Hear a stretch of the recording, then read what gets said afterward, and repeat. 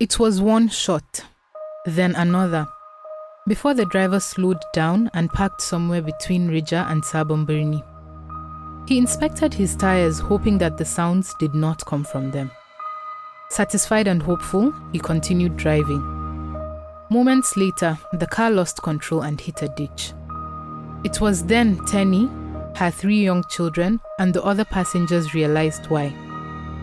Their driver had been shot dead. They were abducted by the attackers and suffered heavily while their families tried to raise the ransom. I am Maryam Mustapha. And I am Murtala Abdullahi. Welcome to the Crisis Room by Human Angle. In this podcast, we look at security trends across the country and answer the tough questions around them. My colleague Murtala Abdullahi is here with me today. Thank you, Maryam.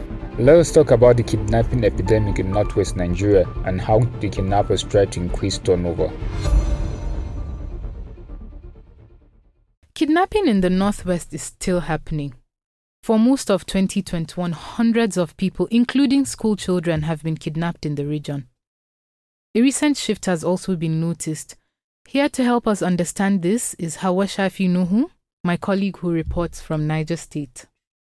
Hauwa, kidnapping is a hot topic in the northwest, but how did Tenny and the other abductees end up? What are the other developments around the kidnapping crisis? When people are kidnapped, they usually have to trek through forests for days before they get to the camp where they'll be kept. Tenny and the others had to. Their journey often brought them back to the same spot many times, and it took a while for her to finally figure that it was all a plot just to confuse them so that they would not be able to find their way in the very unlikely event of an escape. We gathered that though the abduction occurred outside Kaduna City, the camp's location was somewhere within the deep forests of the state and is like a 3-hour motorcycle ride away from Sabon Birni, which has also suffered incessant attacks in recent times. Investigations also suggest that the same criminal gang who took Tenny was responsible for the kidnap of some other people back in June. Now, the people's families, destitute themselves, had to pay the ransom with motorbikes suitable for operations. The kidnappers asked Tenny's husband, a rural vegetable farmer, for 20 million naira. Of course, he could not afford it. He eventually painstakingly paid 400,000 naira, and even that was crowdfunded. The terrorists are not only targeting commuters and villagers now, but also moving to major affluent areas to raid homes. On August 8, 2021, the United States Commissioner for Information, Muhammed Idris, was kidnapped in his hometown of Tafa local government area. They demanded a ransom of 500 million naira. Now, the abduction happened weeks after the state government announced its decision to not pay ransom for the release of abducted persons, including the over 100 children from Tegina.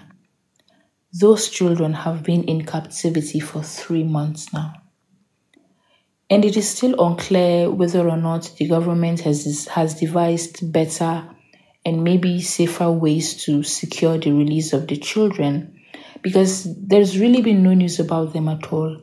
Only repeated announcements that no ransom would be paid. The commissioner, however, was released merely 3 days into captivity, even as the government and his family insisted that no ransom was paid.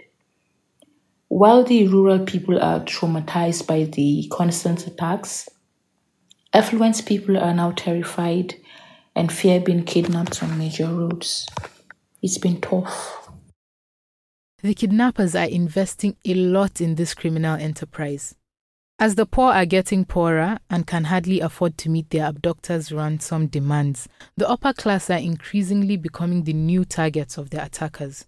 Sure, the kidnapping industry is constantly evolving in the region. Abductors, knowing that most residents can no longer afford ransoms, ask for all things in exchange for the release of their loved ones. These include bag of marijuana, cigarettes, noodles, matches, motorcycles, or even petrol. Although some items like motorcycles and muchachas have been part of ransom demands by armed groups, enslaving and raping women and girls due to the inability of families to meet ransom demand is horrifying. The government must do everything in its power to ensure that sexual violence against women and girls stops. The road to Sokoto, particularly Bimasa, has become a kidnapping hotspot because high-profile targets are plying it. Same as the road between Safia to Zamfara and Niger to Zamfara. The aim is to go after people who can afford to pay the ransom. We need security agencies to act fast in the interest of the public. Nigerians should not be terrified of traveling across their country, as is now the case. Thank you, Murtala and Hauwa, for joining us on this episode to shed light on the ongoing conflict in Niger State. For more reporting on this, go to humananglemedia.com. This is an episode of The Crisis Room by Human Angle. Thank you for listening. I am Maryam Mustapha. Join in next week for another episode. Members of our production team are Abba Toko, Anita Eboigbe, and Osato Edokpayi. The executive producer is Ahmad Salkida.